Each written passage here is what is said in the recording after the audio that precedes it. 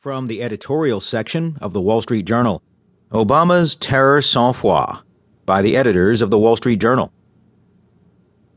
President Obama took pains in his State of the Union speech Tuesday to warn Americans not to exaggerate the threat from terrorists.